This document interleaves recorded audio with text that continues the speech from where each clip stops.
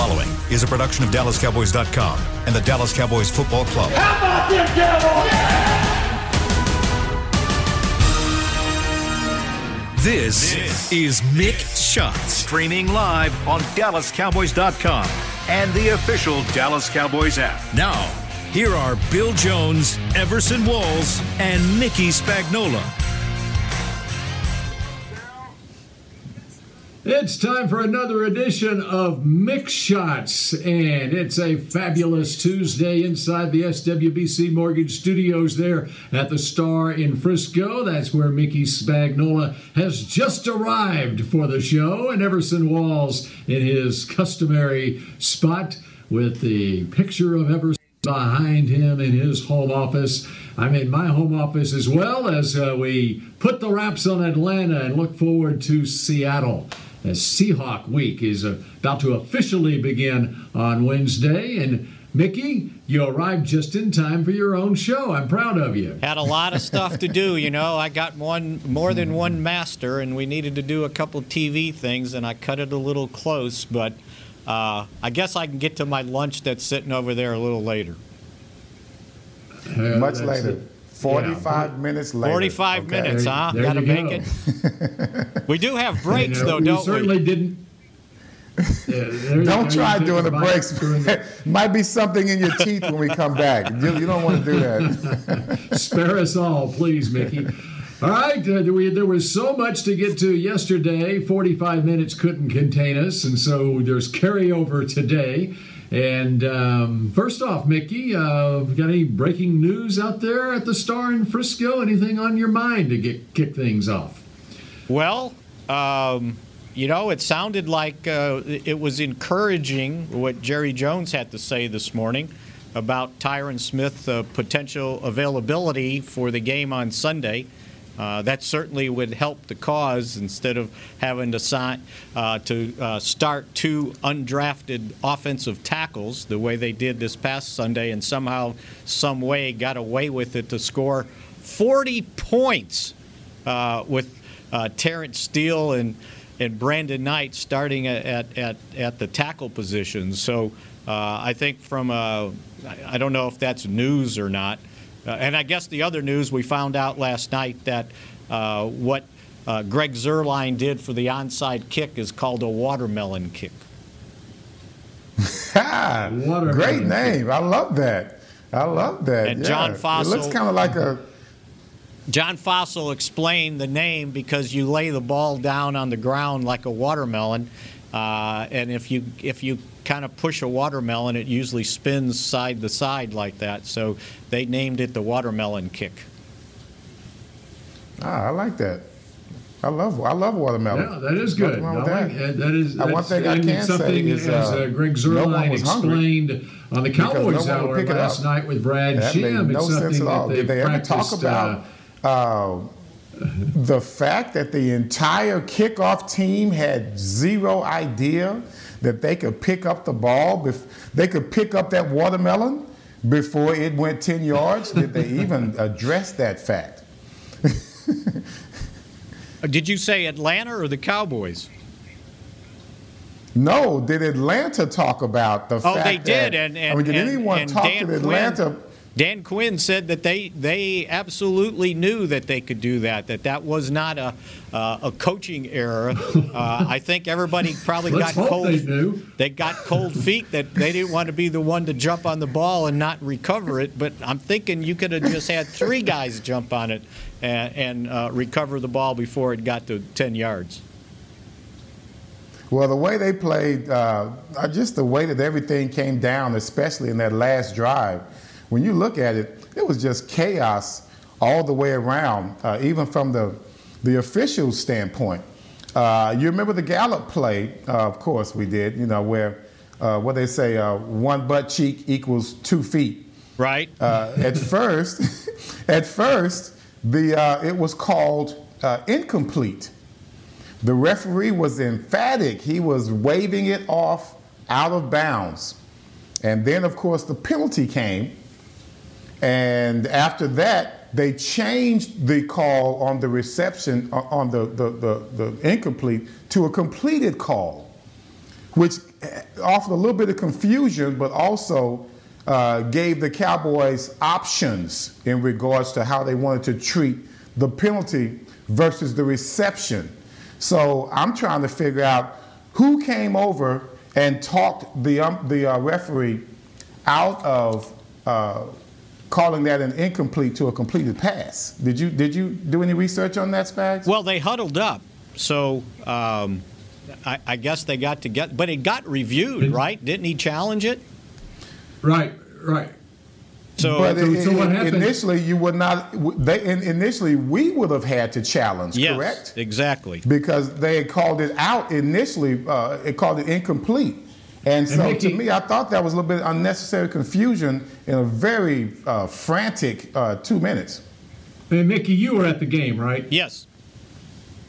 Yeah, so you saw the officials huddle up. For those of us watching on television, I don't think they showed the officials huddling up prior to the referee making the call, the announcement of the call. But yeah, the back judge, obviously, he ruled it incomplete, and I just assumed that they must be huddling up for them to change it, and the side judge or whoever felt like he had a better view of it, and after they huddled, and then that put the onus on Atlanta to challenge the call, and so the Falcons then challenged it, and on review you couldn't, it didn't matter either way. If they would have ruled it incomplete, I believe the review would not have changed the call because it was too close to call. There wasn't enough evidence there, and so as it was, since the call on the field was that it was a good catch, there wasn't enough evidence on the video on the review. But it was a good move by Atlanta to challenge it because you don't know for sure what you're going to get on the replay. But that was a huge play of the game for the Cowboys, and a huge call, as it turns out, for them to get together and, in the Cowboy fans' opinion, get the call right? Yeah, absolutely. Because if you think about it, the play started at the 43 and it ended up at the 5. So that's a huge play in the game. And then the Cowboys did have the choice, though. Because there was a holding call, a defensive holding call, which would have only been 5 yards and a first down. So, I would have taken the, 37, 38-yard completion. But they did have a confab, and there was 4 of them all together before they made the decision to say, yeah, it was complete. Well, and, what made it even more frantic was they had just called the penalty on CeeDee Lamb for the crackback block. Exactly. So it got everybody was kind of flipping out, in the stadium as well as in our respective homes because, of course, things were extremely intense. We were looking at having to do 2 scores at that time. And it's almost as if, the referees were trying to take the game away from us. So you had 2, I still call them controversial calls right there. Doing an extremely important part of the ballgame. Yeah, because if you think about it, the completion to Noah Brown was down to the 15-yard line, and then not only did you get penalty, you lost that completion, but then you got the penalty on him enforced too, and it backed him up all the way to the 43. So yeah, that was a significant little sequence there on calls. But you know what? I've noticed watching all these games over the first 2 weeks, the officials need preseason, by the way. Ooh, man. There's a lot of problems. There's been a lot of problems. Ooh, man. It has been horrible. Let's call it. They have had some of the most, well, not just what they have called, there are the calls that they did not make that almost makes as big a difference. This has been extremely unusual for the referees to where I'm surprised that story has not been written more often, Spags. That title, I have not seen that title in any stories, in any publication, but the referees at this point, I would be giving them maybe a C+ in all of the games that I've seen and the mistakes that have been made and the calls that have been missed. a C+ at best. And you know, they have a hard enough time calling interference one way or the other. Now it's even worse because some of the calls they're making are so ticky-tack, it's almost like, okay, let's hurry up, let's call that, right? Instead of kind of seeing the thing through. And now that you can't challenge the interference anymore, it makes it doubly hard to take some of these calls. So, yeah, they needed preseason. And here's the other thing, and you guys correct me if I'm wrong, but I thought I saw where some of the officials opted out, like the guys that normally would be doing these jobs decided that they didn't want to do it this year in this pandemic season. And so now you got a lot of new guys, and there seems to be a lot of new head referees out there that the names don't seem to be recognizable that we're used to seeing. That's right. Well, the other thing that's happened is even over the last couple of years, there's been some veteran officials who have retired as well, unrelated to COVID this year, and so there's some new blood out there. And let me ask you something, Bill.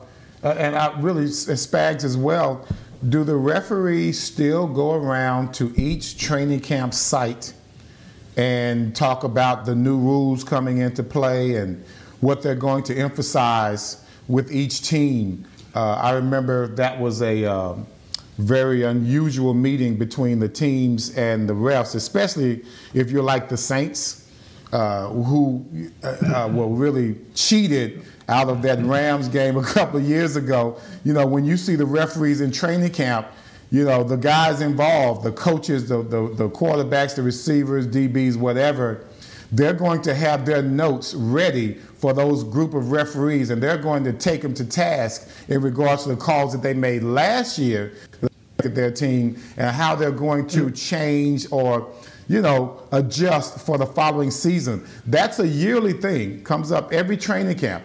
I was wondering if they did that this year with the referees visiting every campsite. Everson, yes, they do that every year, and I guarantee you, the year after the Saints and that controversial call that sent the Rams to the Super Bowl, I guarantee you that the crew that worked that game did not go to the Saints training camp to advise them on the rules the following year. I guarantee you that. That would have been a very strategic move by the NFL. That crew is not going the next training camp to talk to the Saints players about the rules. And I assume, Mickey, that this year they did that via a virtual clinic, basically. They did not via do WebEx or Zoom, right? They did not do it in person, absolutely.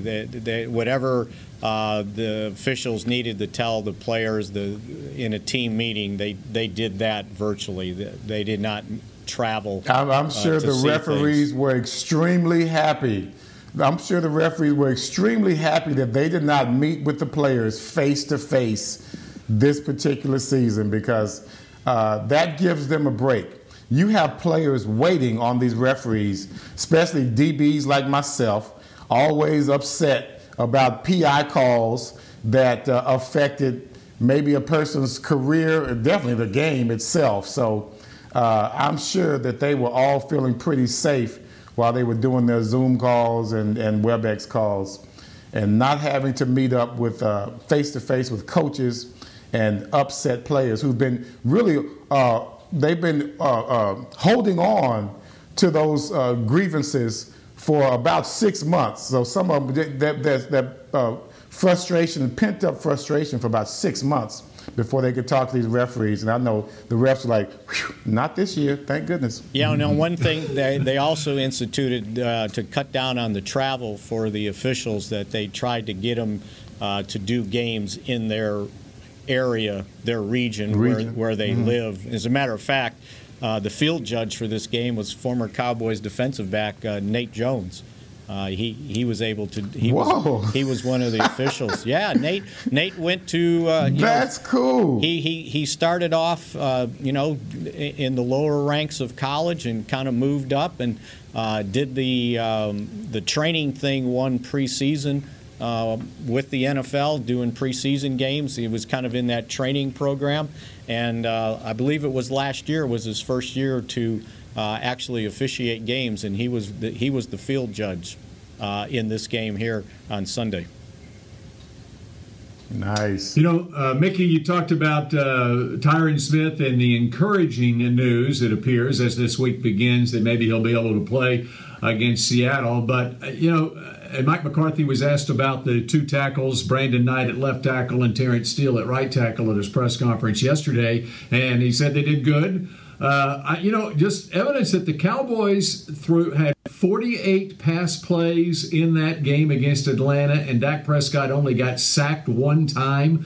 Who would have thought that would be the case? And, of course, that was very early in the game that one sack occurred. Who would think that would be the case, that this team would put up 40 points and the quarterback would get sacked only one time with two tackles who are starting, making for both of them, their second career starts, and both of them were college free agents, one in their second year in the league and the other a rookie. How about that? I think that was the most unbelievable part of this game, maybe next to the comeback. But the comeback couldn't have taken place without those guys doing something. Now, they weren't perfect,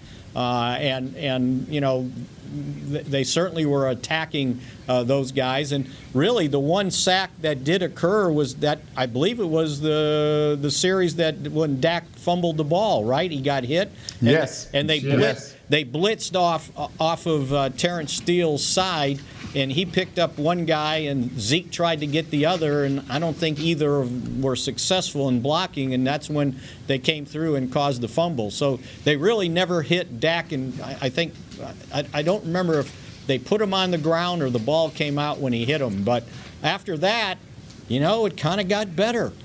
So maybe they're on to something with these two guys. The more they play, maybe they improve. And, by the way, they were getting help because there was a tight end over on Terrence Steele's side, tight quite often.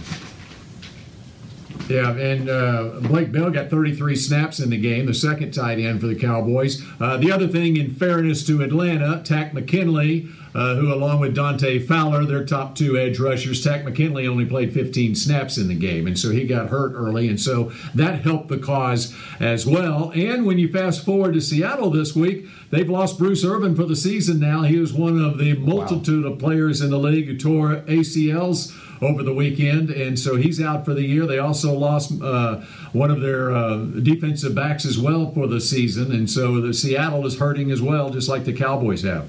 And I know you got to go to a break here real quick, Bill, so when we come back, I got a bone to pick with some folks. Hold up. I have some bragging to do myself. If I'm not mistaken, the last words by Mickey Spagnola was, good luck getting 38 points without Tyron Smith at the tackle position. I picked 38-31. Okay, if you can talk about Greg the Leg, I can talk about my guy, all right? My guy Steele came in, did a great job. Not only did we score 38 points, we scored 40 points. So take that, Spags, with your little smart-ass mouth. Hey, but you know what? I also predicted a 1-point victory, too, by the way, with Greg Zuerlein hitting the winning kick. Hey, you got your love. I'm trying to get mine, man. You got your love yesterday. And don't forget, I broke out the Sooner Schooner, and I said that you did, Bill. Thank you very much. Set up the game-winning field. What a brilliant show Mick Shots is. What a brilliant cast that we have here. We are so intelligent. All right, we continue with more Mick Shots in a moment. Hey there, Cowboys fans. With Tide Cleaners at-home pickup and delivery, cleaning your clothes has never been more convenient. Simply sign up at your local store, set out your dirty clothes, and one of our Tide Cleaners professionals will come directly to your home for a totally contactless experience. Your clean garments will be returned promptly the next scheduled delivery day, so skip the errand and enjoy life, not laundry. Visit TideCleaners.com or your local store to sign up for Tide Cleaners at-home pickup and delivery today. Make the most of summer with Ford, America's best-selling brand, during the Ford Summer Sales Event. With great offers on a huge selection of Ford SUVs and the largest selection of truck inventory to choose from. Get huge offers across the Ford lineup. So grab the family and head out. Ford's helping you make the most out of summer. It's easier now during the Ford Summer Sales Event. Based on 2019 calendar year total sales. Based on Autodata compact and full-size stock inventory as of June 2020. Want to use what the pros use? How about the official men's skincare brand of the Dallas Cowboys, Jack Black? Right now you can get the Jack Black Starter, a curated collection of Cowboys locker room favorites for just $10 with free shipping. The starter includes 4 Jack Black skincare favorites plus a full-sized intense therapy lip balm. Go to getjackblack.com/Cowboys and use the code word TEAMJB. That's getjackblack.com/Cowboys. The Jack Black Starter, $10, free shipping. I'm Jay Novacek, former tight end for the Dallas Cowboys. Back in the day, I was the guy who always got the tough yards, and that's why I run with John Deere today. In fact, I have a John Deere 3025E tractor that can handle any yard work I need to do, even the tough yards way out back. So if you have 1 acre or 1,000, John Deere has the equipment that's just right for you. Visit a John Deere dealer today and run with us. We are the official tractor provider of your Dallas Cowboys. Back to Mixed Shots.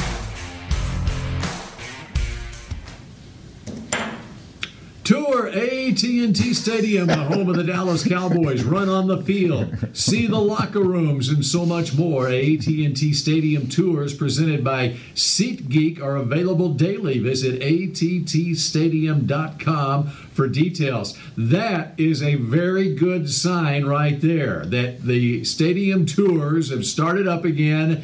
You can run on the field, you can see the locker rooms, and so much more. In fact, I've got some friends, Mickey and Everson, that this weekend they always have a youth football day at the stadium, and I think they said that this weekend is youth football day, where a lot of the youth leagues around the area are at the stadium playing games and stuff.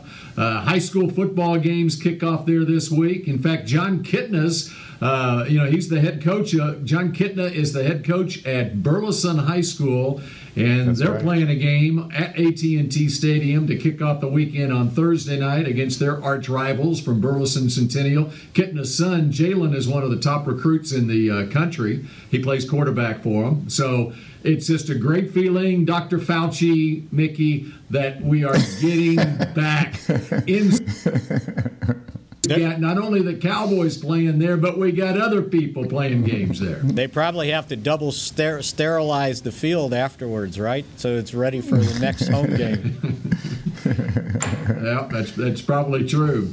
All right. Wow, I mentioned earlier over the weekend, and let's go back to Monday night. Mickey, you probably were torn between 2 games. The Stars game, which they lost to Tampa Bay in the Stanley Cup Final, is even at 1 apiece. But how about the Raiders last night? So they fall behind the Saints, who play very well in the first quarter, and then Drew Brees looks nothing like Drew Brees the next 3 quarters of the game. And John Gruden's Raiders debut Allegiant Stadium in Las Vegas with a win. And they made it known early on there would be no fans in the stands all season in Vegas, but the Raiders are 2-0, and they play the Patriots this week. So in this day and age, unlike when we probably all grew up, you can have 2 TVs going at the same time, okay? So I'll guarantee you I had both games going at the same time, and I did keep a good eye on that game, and certainly after the hockey game was over, to watch the ending of the football game. And boy, I was really impressed with what the Raiders did. The Saints, I think they thought they can do this without Michael Thomas. Well, they couldn't. And their offense did struggle, even though they end up with 24 points. There was a late touchdown there. They were stuck on 17 for the majority of that game. So, yeah, that stadium would have looked pretty cool with people in it. But you know what? The thing that struck me is all the seats in the place, and I don't think they were covered up. The seats were all black, so they were trying to recreate their image from Oakland. How strange was it seeing Jason Witten in a Raiders uniform? Wow, now that was weird. That was strange. He even felt like he was uncomfortable in his own skin out there. He just looked, he looked even smaller to me. I don't know, maybe it was the black jerseys, but that just didn't seem like the Witten that I recall. I mean, good luck to him. I think he's landed in a great spot. He fell uphill at this point, which is a great thing for any player who's at the end of his career. But when you start talking about Drew Brees and really any player that's up there in age, you're really not going to get going. You're not going to really get into your rhythm, I would say, at least until the 6th game, especially coming from a quarterback position. I know as I got older, my body, my timing really couldn't get down the way I wanted it between my brain and my feet until like halfway during the season. As I got older, that's when I felt like I hit my stride. So you have to be patient with some of your older players. I was talking about at age 32. These guys are pushing 42 between Brady and Brees and guys of that age. So I think if they're able to last to the 5th or 6th game of the season, I think you'll start to see some improvement in Brees' passing game. But at this point, he looks old, and I'm sure he's feeling really old. You look around the league, and there were so many injuries this week. And I think the count was 7 ACLs torn on Sunday. 2 defensive linemen for the Niners, Solomon Thomas and Nick Bosa. Saquon Barkley, and as far as the Cowboys are concerned, and of course the Cowboys will be playing the Niners this year. I mentioned the Seahawks injuries.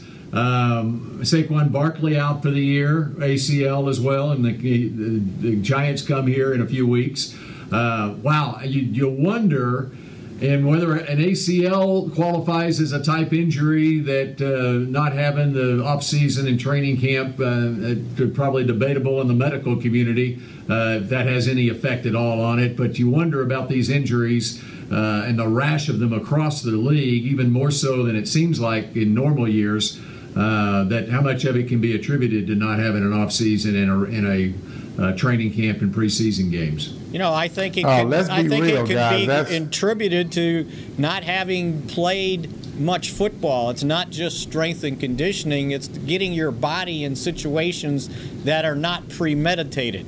And so you can do all these practices, but you know what your next step is, and you're not tackling, and you're not trying to run away from tackles in practices. But when you don't have a scrimmage, you don't have any preseason games, and I know these guys don't play a lot of snaps in preseason, but you're still playing football. And there was no contact probably in the majority, if not all, these training camp practices. And now all of a sudden you're doing things that your body's not used to doing. I think it has a lot to do with it. And I think that's one of the reasons why we've even seen more, because you're seeing less practice, less football-type practice. And I'm not just talking this year. I'm talking the past couple of years with the new rules with the CBA. And then all of a sudden you're saying, okay, go out and play this game. It ain't that easy. Well, I think in this particular situation, you talk about the CBA. I mean, it makes a difference, and you will see some type of an effect without a COVID off season. But, that's why they call it practice, because you need to simulate.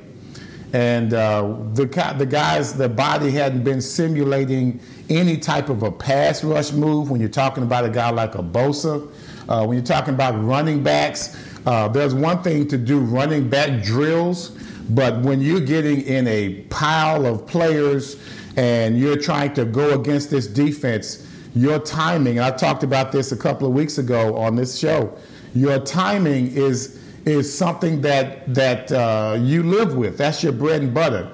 That's how you're able to put yourself above the rest, because the timing that you have might be better than the timing of others, especially you're talking about unique athletes. Guys like a Bosa, who is accustomed to making his particular signature moves from the outside. Well, he hadn't been doing those signature moves in the offseason at all. He hadn't been able to simulate it at all. Next thing you know, not only does he go down, the defensive end on the other side also is gone for the season with the 49ers. So there's no coincidence that Barkley and all of these great players have all of a sudden gone down during the early part of the season. That's why you need preseason. That's why you need a proper training camp. And do we say that I'm sure the powers that be in the NFL, they knew that this was going to happen, but they had to sacrifice these particular players, whoever they would have been, just so happened as these particular guys. They had to sacrifice them for the sake of getting the season started, no matter how unusual, no matter how ill-prepared. They still had to get this season started, and they knew that they were going to have some players, major players, that were going to be sacrificed, and here we are. You know, Mickey, the reason that they changed the IR rules, the injured list rules this year, is because of COVID. And what do you think of and I really like the fact that they've got the 3-week injured reserve this year, and the ability for players to come back, and an unlimited number of players to come back. In this case, it'll be interesting what they do going forward when we get back to normal, knock on wood, next year. But what do you think of the injured, the way they're handling injured reserve this year? Yeah, I think it's a really good thing. And now the litmus test is going to be, can you trust these teams to put guys on IR who are really hurt, and not like back in Everson's day and stash guys on IR for 4 weeks because you didn't want to cut them and you made up an injury. And it got to the point there in the late 80s where they had to send independent doctors to your practice to make sure the guy you put on IR really had an injury, and to make sure that guy wasn't really practicing, but he wasn't on your 53-man roster. So that'll determine if this continues, because I think it's a good thing. 3 weeks instead of, 6 to 8? But again, if teams start to take advantage of it like they did back then it's going to go, all right, you put them on IR, you're done for the lengthy period of time. Don't you miss those days of dishonesty? It was so much fun. Everson, I remember. We were defined by that. Everson, I don't remember who the quarterback was, but it was training camp in Thousand Oaks, and there was a quarterback they wanted to keep, but they didn't want to put him on the main roster.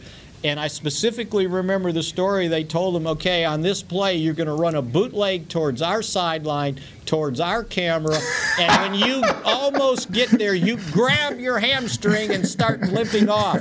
So they ran the play, and the guy forgot to grab his hamstring, and it's like, okay, if he's not smart enough to do that, he can't take snaps in the NFL. I think he grabbed the wrong hamstring. It may have been that may have been the Hey, I have a question. I have one question before we take a break. What's going on with D. Lawrence, Spags? He's got a... what happened in the game? Yeah. We never talked about it, did we yesterday? No, we didn't. He ended up with a knee injury. It was a sprain. And it happened early, either right at the end of the first quarter or some point in the second quarter. And so that was the reason why he turned into like a designated pass rusher in the second half. And he only played like, I think it was 37% of the snaps, 28 snaps he ended up playing. But that was the reason. He wasn't getting benched like some people probably tried to figure out. Man, they have been roasting him. I know. They have been roasting him. He hurt his knee. And you know what? He got off to a really good start. He had some early pressures. I think he had a tackle behind the line of scrimmage, and then he suffered the injury. So we'll see where that goes this week. Yeah, that'll be big to find out what's going on with Lawrence as the week goes on. He was credited unofficially with 5 tackles in his 28 snaps early in the game on Sunday. All right, we continue with more Mix Shots in just a moment.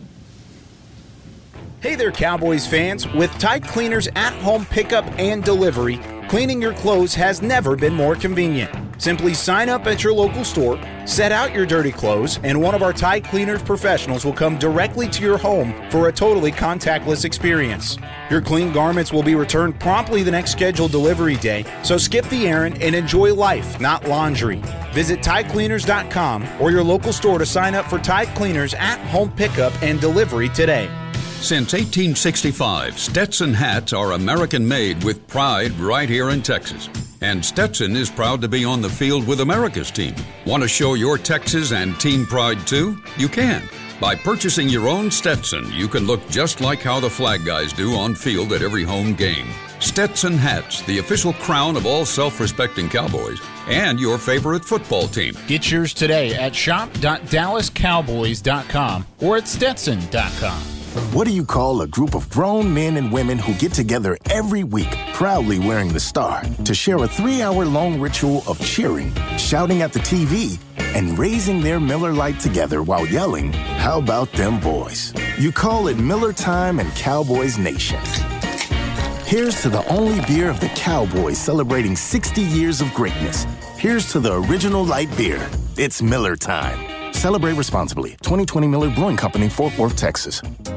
Hey, Cowboys fans, ready to spice up your next watch party? Bring Yo Quiero guacamole and be the game day hero. Yo Quiero means I want, and we know you want great, fresh-tasting, ready-to-serve guacamole for your home gating and tailgating events. Made with real avocados and the perfect blend of spices, it will be the star of any party. You can find us at your local Albertsons or Tom Thumb in the deli section. If you can't find it, talk to your store manager and tell them, Yo Quiero guacamole. Back to Mixed Shots. Celebrating styles and design worn by players and coaches over the last 60 years, the Dallas Cowboys Pro Shop introduces New Era 1960 Headwear Collection. Find the full assortment at your nearest Cowboys Pro Shop and on shop.dallascowboys.com. All right, last 10 or 11 minutes here of Mix Shots for this Tuesday, and the show is called Mix Shots, and so now it is time for a Mix Shot. I'm ready to shoot here. Take your shot, Mick. Yeah, absolutely. You know, I kept hearing all day yesterday how the Cowboys stole the win. They didn't deserve to win the game. You know, you can't play football like that and think you're going to win in the NFL. Well, help me here. Did Atlanta deserve to win that game? They gave up 570 yards on defense. They gave up 40 points to a team that was playing without their starting 2 offensive tackles, without their starting tight end, without their starting linebacker that was very important to that defense. They lose DeMarcus Lawrence in the game and only played a little bit. And they allowed Dak Prescott to throw for 450 yards. And you're telling me they deserved to win the game? No. And they got 3 takeaways and foiled 2 fake punts. And they still didn't score enough points to win the game. So tell me who deserved to win that game. I guess both of them can't lose. But again, the Cowboys scored 40 points. So I don't want to hear that mess. There's and my what I love about it, Spags, is the fact that the Cowboys also made so many mistakes. Of course, we know what happened in the beginning of the game. I think it was 4 fumbles. They lost 3. How our defense held on, I will never, ever understand. And when you look at the not just the first quarter, but even the fourth quarter, I think we started the fourth quarter with Cooper dropping a beautiful pass and a beautiful route by him down the field, I guess about 20 yards. Coop felt he heard some footsteps, and let's just be real, he dropped that ball. So that's when we're trying to make the comeback. Then, of course, we talk about the block on CeeDee Lamb. We talk about having to overcome the incomplete call. So the Cowboys had a lot of excuses to lose this ball game. And I'm like you, Spags. I'm looking at it the other way. They did all they could to win on top of all of the mistakes that they made. And to me, that's the different Cowboy team. That's the difference in the Cowboy team last year and this year. We would have done everything we could to lose this game last year. But what we did was we did everything we could to win it. And to me, amongst all of those mistakes, that was the final, I guess, outcome for me, is being able to see how much they refused to lose this game, which is what they would have done last year. They would have lost this game the last couple of years. Hey, what do you think was, aside from the final seconds and the onside kick and so forth, what do you think was the key sequence in the game, the key moment in the game that gave the Cowboys the real chance to win this game? I may be a little too vague with it, but I've got one I'm going to point out. And then, did anything pop to mind? Yeah, I'd say Cooper's one-handed catch. That was huge. And that was huge. Not just the time that we needed it. Say that again, Mickey, I lost you. Inspiration that it gave the entire team. I thought that was something that made people say, okay, we're still in this, and we're not playing to lose. We are playing to win. No dinky little underneath passes. We went for it, and we made it, and it kept our momentum going. So for me, it would have been, Bill, the sequence in the fourth quarter that started with the Falcons having the ball at 4:57 after the Cowboys cut the margin to 39-30 and didn't get the 2-point conversion. They were the Falcons. The Cowboys had called timeout with 4:39 left. It was 2nd and 12 at the 33. And this has been a production of DallasCowboys.com and the Dallas Falcons through to that point, and I think it was like 35.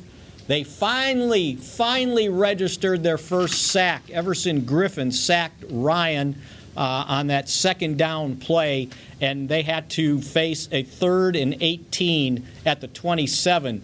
And the Cowboys got a stop. It was one of the only 2 stops they got after the first 2 in the game. They had converted points on 8 of 10 possessions, but on that possession they stopped them, got the ball back at their own 25, and then that's when they drove down and scored the touchdown to get it to 39-17. That sack had a long ways to go for them to win this game.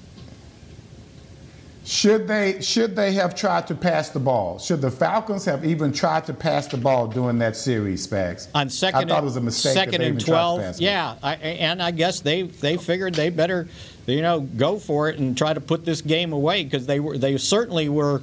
They ran the ball on first down, and Xavier Woods came in and dropped Gurley for a 2-yard loss. And so they ended up passing on the next 2 downs, and the Cowboys got the ball back with 2:57 left after the punt. So, yeah, you would have thought maybe they should keep running, right? Made.